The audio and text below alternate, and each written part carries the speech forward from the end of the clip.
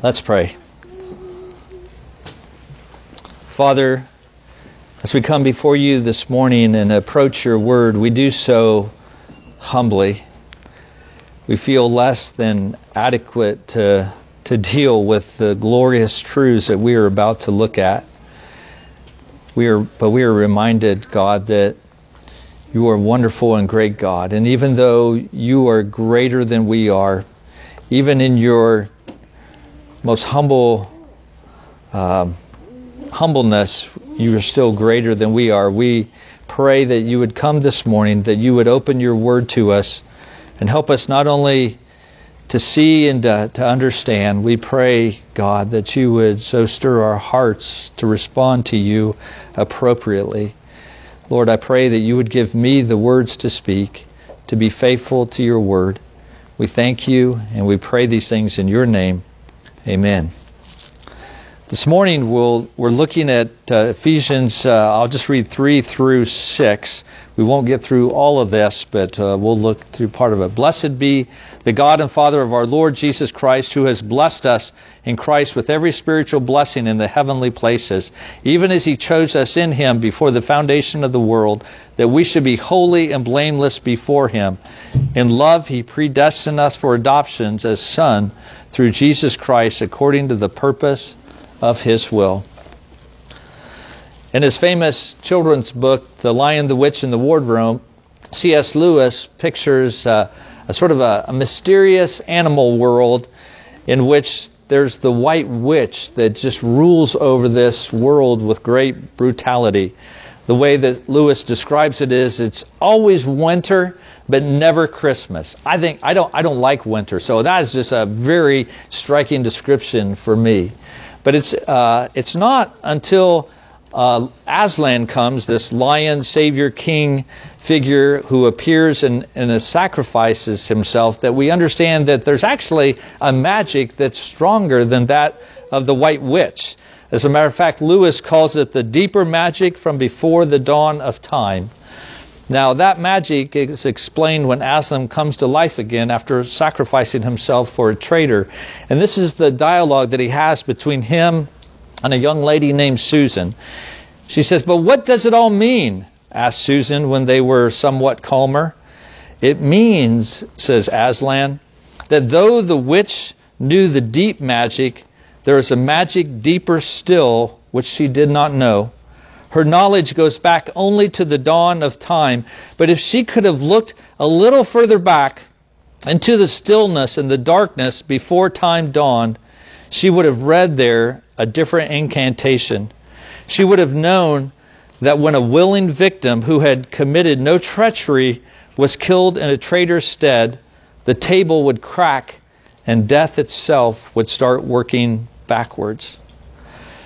But it's not only in the world of Narnia that we see that deeper magic from before the dawn of time, if I could use Lewis's phrase here, but even in Scripture, we discover that eternal love and power are at work for our salvation, that our lion king, the Lamb of God, was slain, as it were, before the foundation of the world, as Revelation 13 talks about.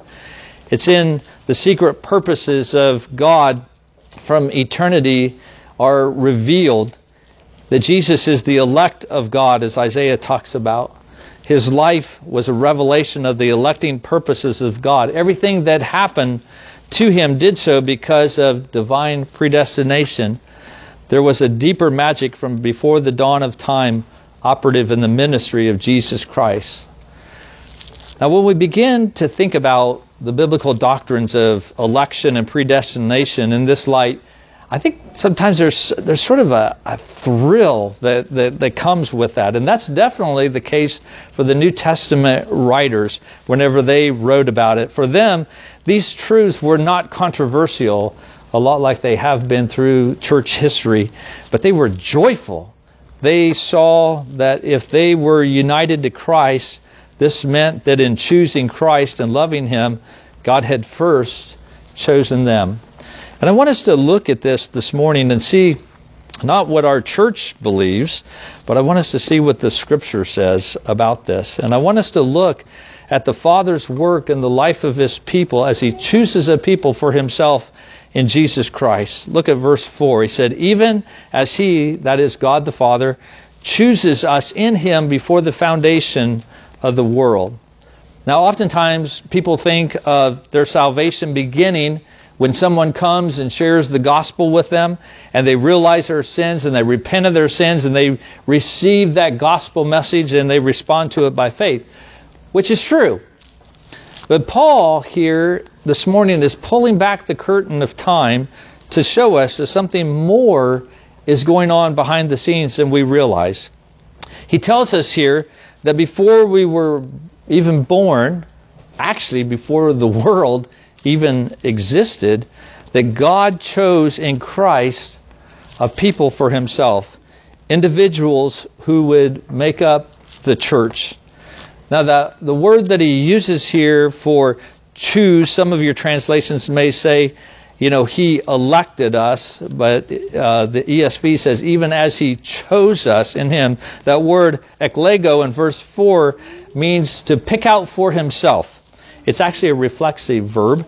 God chose for Himself those who would be part of His family. You see, God the Father and God the Son in eternity past made a covenant with one another, or an agreement, if you would, that the Father would give salvation to the elect or those He chose if the Son would come to earth and pay the price for their sins upon the cross. Hebrews 13:20 refers to this as the eternal covenant. We even sang about that in this morning as we sang that song about sovereign grace. It talks about the eternal covenant. Theologians refer to that as the covenant of redemption. And Jesus mentions this idea. We see this coming out in various places in Scripture. But even in the night before Jesus was betrayed on the cross, He prayed to the Father in John 17, and specifically verse 4. He said, I glorified you, He's saying this to the Father, I glorified you on earth, having accomplished the work that you gave me to do. And even before that, in John chapter 6, verse 37, and you're welcome to turn to these so you don't have to just take my word for it, but John chapter 6, verses 37 through 39, Jesus said, all that the Father gives me will come to me, and whoever comes to me, I will never cast out. For I have come down from heaven not to do my own will, but the will of Him who sent me. And this is the will of Him who sent me, that I should lose nothing of all that He has given me, but raise it up on the last day. That the Father is here to fulfill the will and the plan, or the Son is here to fulfill the will and the plan of the Father.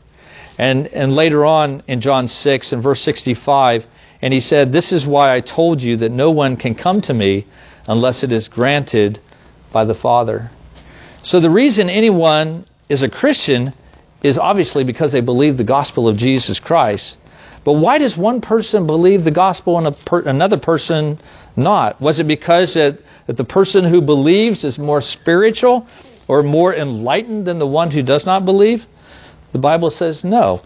It's not because of anything in us or because of anything that we have done, but because of God's electing love.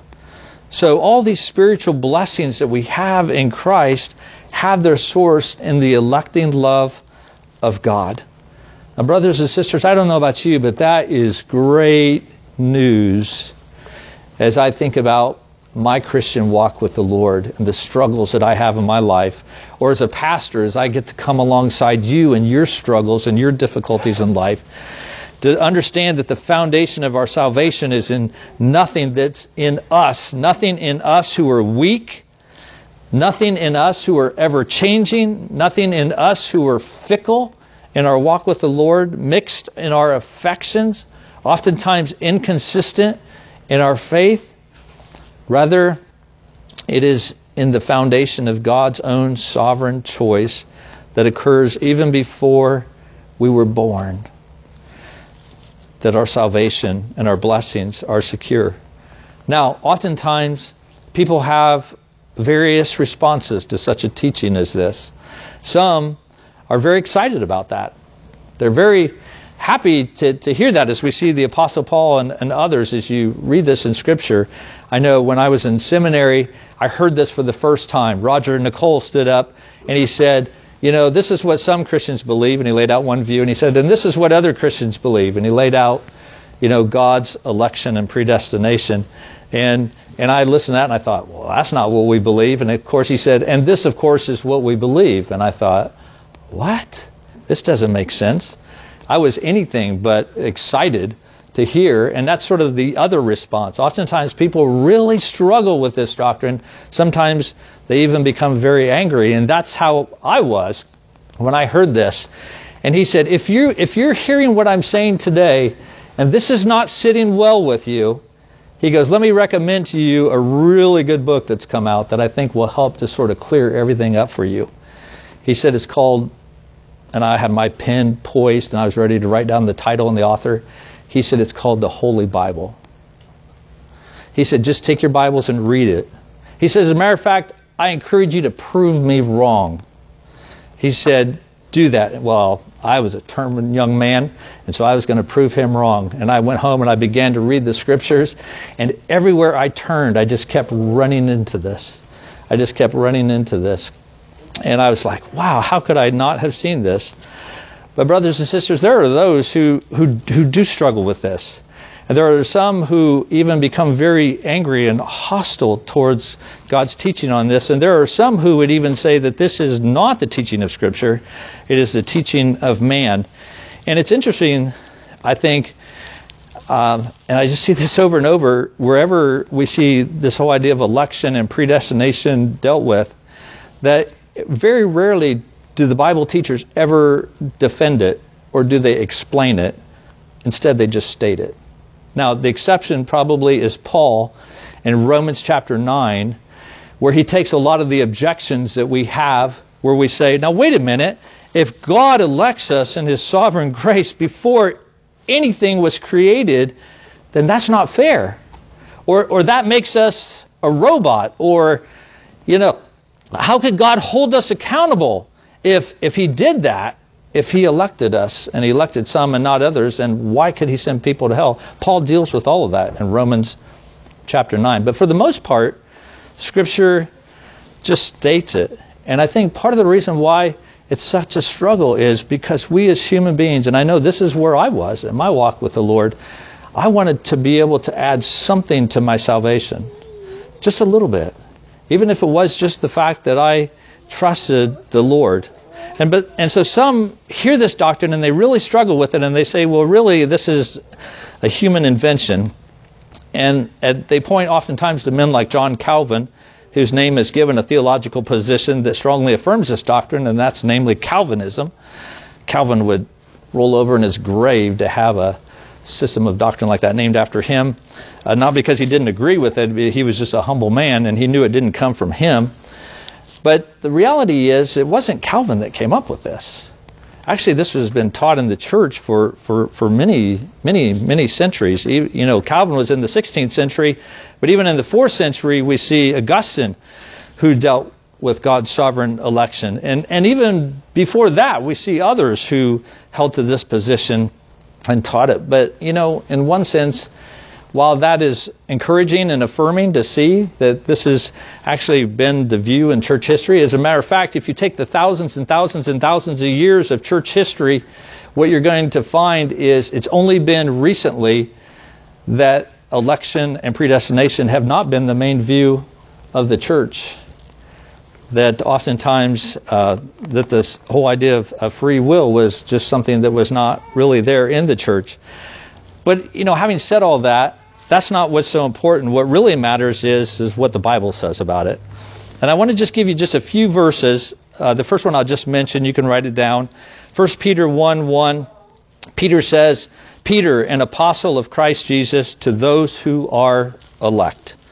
2 Timothy 1:18, you can turn there if you want. 2 Timothy 1, I said 18. 2 Timothy 1:8.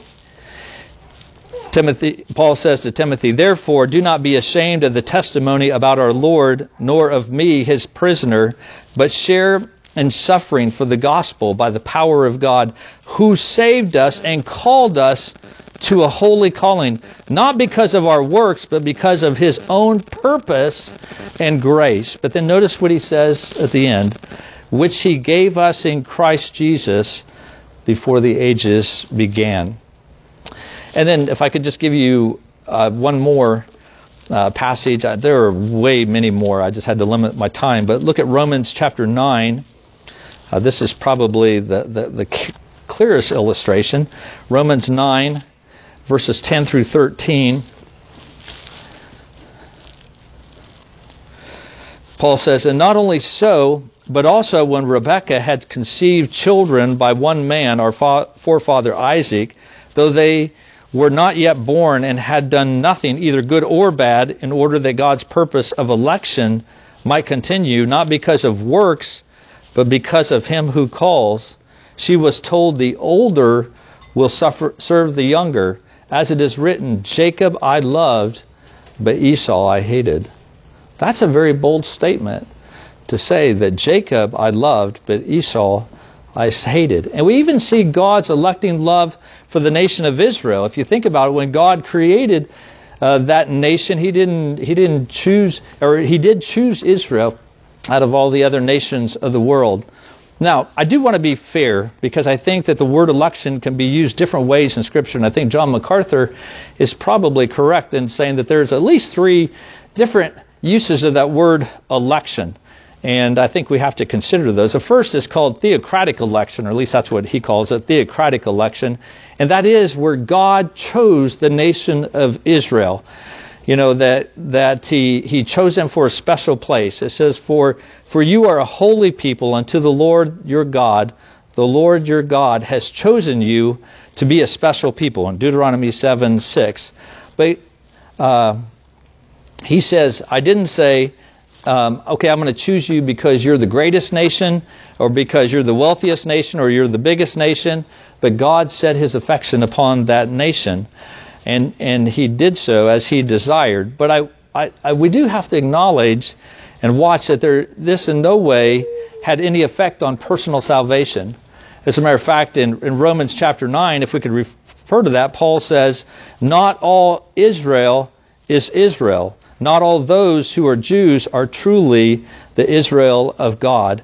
And so there were those who were elect, part of that nation, who didn't believe in the Lord, and so there was no, personal salvation there. But then there's the second kind of election, and that's called vocational election.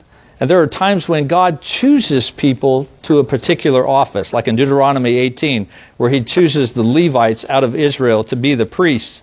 Or we see where in the New Testament Jesus calls the 12 apostles. He called the 12 to the task of being apostles, but only 11 of them were called to salvation, as we see that Judas betrayed Jesus. So that's why, and that's what we see in John 15:16, where Jesus said, you didn't choose me, but I chose you, speaking of that, of the apostles. But there is a third use of that word election, and that is in terms of salvation, that salvational election. And that's what he's talking about here in Ephesians 1. He's not talking about theocratic election or vocational election, but salvific election, where he says that he has chosen us. In Romans 16:13, he also uses that language. Greet Rufus, chosen in the Lord. That's salvation. That has God ordained that we should be a people individually chosen by him. Now, I've had many people that I've talked to who come up with all kinds of objections. And one of the things that I hear people say is they'll say, well, I don't believe in all that election stuff. I believe that everybody chooses. And there are passages that support that. Let me just read just a few. John 3:15. Whoever believes in him, that is Christ, may have eternal life. Isaiah 55:1. Come, everyone who thirsts, come to the waters, and he who has no money, come, buy and eat. Come, buy wine and milk without money and without price. Or probably the clearest is Romans 10:13. For everyone who calls on the name of the Lord will be what? Saved. Okay, so there is that choice. So people will say, so what do you do with that? How can God choose others, and yet he calls everyone to come and promises that anyone that comes to him will be saved. And I usually say something like this: yes, I believe both, because the Bible teaches both. And they say, no, wait a minute, but how can you reconcile those?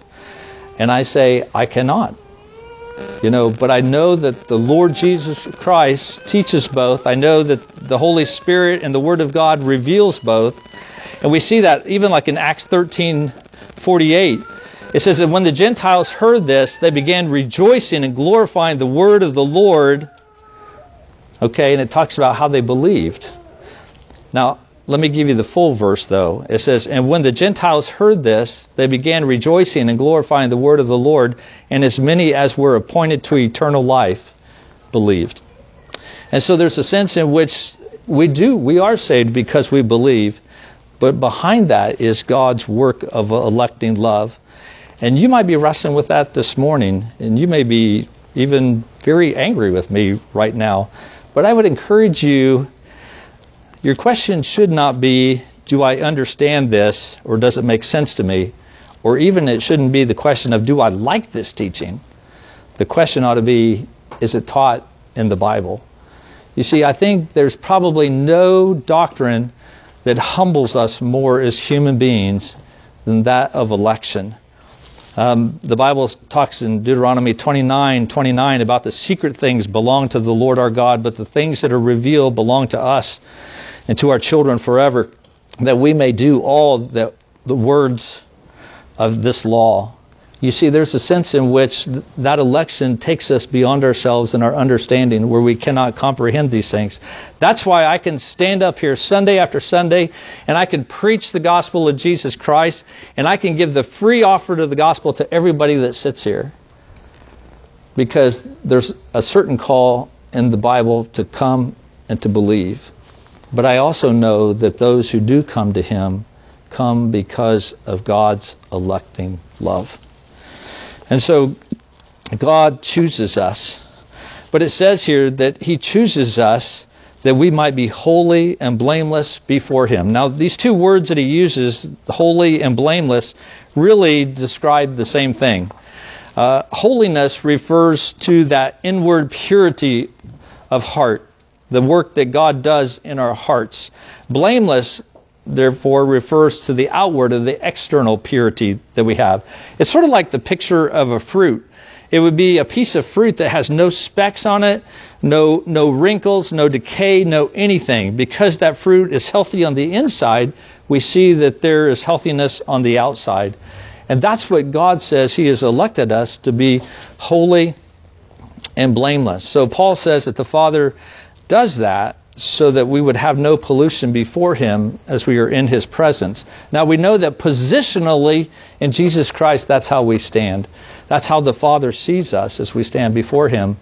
But I would suggest to you that Paul is talking more here than just about our positional standing in Christ, but in who He is making us to be as the Holy Spirit does His work in us. So many people will think that election causes people to be proud. And unfortunately, I have to say, I've run into too many people where that is actually true.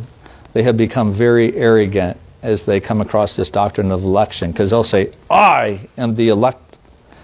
But that's not at all God's intent, as we see in Scripture. But instead, election is to promote that holiness in life, and not a sense of pride, nor even a sense of license. You know, some people who say, well, I'm a Christian, and so it doesn't matter how I live or how I act. You know, it's okay, God will save me. I'm the elect. And they just continue to live their life. But that's not the teaching of Scripture. Now, it might be worth noting, I should probably clarify this, that God does not choose us because we are holy. He chooses us in order that we might be holy. That is the goal of election. It's not the basis of God's election. And it's interesting that the first thing that Paul mentions when he talks about this doctrine of election is holiness. You know, you might expect that he would say that God has elected us to forgive us. But the problem with that is if God just elected us to forgive us, then how we live our lives after we are quote unquote saved or justified, we may live however we choose to live. And I think there are many Christians that live that way, that they have their faith over here and their life over here. And so if you ask them, are you a Christian? Oh, yes, I'm a Christian. They might even be able to open their Bibles and show you in the front of their Bibles the date and time that they prayed a prayer. But if you look at their life, you don't see that life of holiness. You don't see that life of godliness. And what God wants us to see here is that the work that He is doing in the lives of those that He has chosen is so complete that He will make them holy. He doesn't just stop with quote unquote saving us or redeeming us. It carries all the way through to our sanctification as well. So the priority of the Christian life is not happiness, but it is holiness. It is that sense of being set apart and used of God for His glory. George Swinnock, who was a Puritan, he said, sow holiness and you'll reap happiness. Sow holiness and you'll reap happiness. But it doesn't work the other way around. If you seek to be happy, you won't necessarily be holy. And I think oftentimes we sometimes see holiness as getting in the way of our happiness. Oftentimes I think we want to fit into the materialistic society around us. We find our joy even sometimes in self-centered lifestyle. God wants us, though, to be different from the world, finding our joy in a relationship with Him. Where the world is enticing us to be a consumer, Jesus calls us to be a cross-bearer. Listen, if you would, to the words of Martin Lloyd-Jones. He, I think, brings great encouragement. He says, commenting on this passage, he says, because we have been chosen to holiness, we must and will become holy. Let me say that again. Because we have been chosen to holiness, we must and will become holy. In other words, if God has elected us to something, He's going to carry it out. According to Paul, we are not chosen with the possibility of holiness, but to the realization of holiness. Being chosen and being holy are inseparable. God, who has chosen you to holiness, will make you holy. And if the preaching of the gospel does not do so, does not make you holy, God has other means and methods. He may strike you down with illness. He may ruin your business. God will make you holy because He has chosen you unto holiness.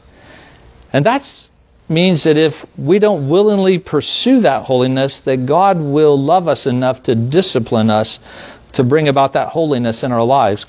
You know, Hebrews 12:6, for the Lord disciplines the one He loves and chastises every son whom He receives. So, you don't want to pray? God will be gracious enough to bring reasons into your life to cause you to pray. You don't want to tithe? God will teach you to live frugally by other means. You don't want to give up cherished sin? Well, God will work its painful consequences out in your life until you come to Him and you ask Him for the grace to repent of these sins.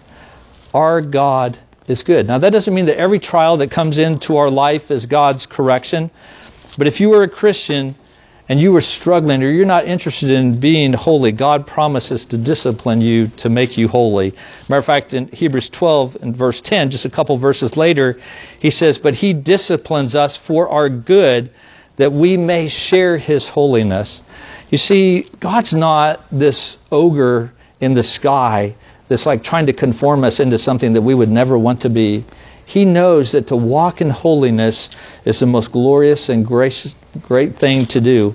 And so He is doing this out of love for us. So the wise Christian longs to be more holy, to be less worldly, and to have his sinful passion subdued, and to be more like God. And so, brothers and sisters, as you are here this morning and you struggle to walk consistently with the Lord, let me encourage you that God will finish what He has started in you. But this is not merely just a future promise. Sometimes I think we hear that promise and think, yeah, I know, because someday I'm going to die and then I'll be just like Jesus. And so we just we're like just abiding our time. But I want you to hear the good news this morning that God is working in the hearts and the lives of each one of His children today to cause them to be holy. Because He loves you that much. But even now, God works in our hearts. Everything in our lives is meant to make us holy. We must not think of holiness as something that we can either pursue or not pursue.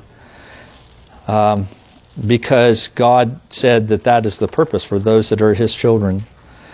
You know, as we come this morning, I don't know about you, but I pray that as you think about God's electing love and how He chose us even before the foundation of the world, that He has this plan. And next week we're going to talk about predestination, which is sort of the carrying out of that plan. But I hope this encourages you to see that God is doing great things in your life, even in the midst of your struggle. You know, one person said that holiness is wholeness. That is the wholehearted devotion of the whole nature to God, the consecration of every power to His service. And what this does is it leads us to lean hard upon God and to seek His companionship. You know, Oswald Chambers said, he goes, it's quite true to say that I can't live a holy life. Can anybody in here relate to that? But he said this, he said, I can't live a holy life, but you can decide to let Jesus make you holy. And He will, and He promises to do so. And so we must not just pray against the sin in our lives, but we must pray that God would make us holy. And I sort of like the way that Tozer put it, as he says, as we're thinking about this whole thing of praying for holiness. Tozer says, go to God and have an understanding. Okay? He says, tell Him that it is your desire to be holy at any cost, and then ask Him never to give you more happiness than holiness. When your holiness becomes tarnished, let your joy become dim, and ask Him to make you holy whether you're happy or not. Be assured that in the end you will be as happy as you are holy, but for the time being let your whole ambition be to serve God in Christ. You see, the greatest miracle that God can do today is to take an unholy person out of an unholy world and make that person holy, and to put him back into that world and to keep that person holy. But that's exactly what God is doing. And so I want us to just be encouraged this morning that the Lord is at work in the hearts of His people, that He will sustain us and He will complete that work. Let us give ourselves to that. Let us be hot after or to pursue these things, these matters, not only in prayer, but in trusting the blessings and the promises of God, knowing that He is faithful to complete them. Please bow with me, if you would, for a time of silence and meditation.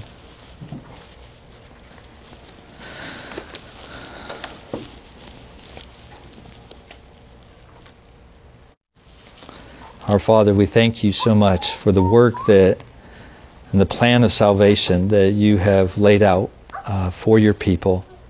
God, it is so encouraging to know that even though we might struggle, even as we are in this world and sometimes our hearts are drawn to these things, that our sure assurance comes in the fact that You are working out Your plan. I pray, God, that You would encourage the ones that are here today that are struggling, that feel faint and weak.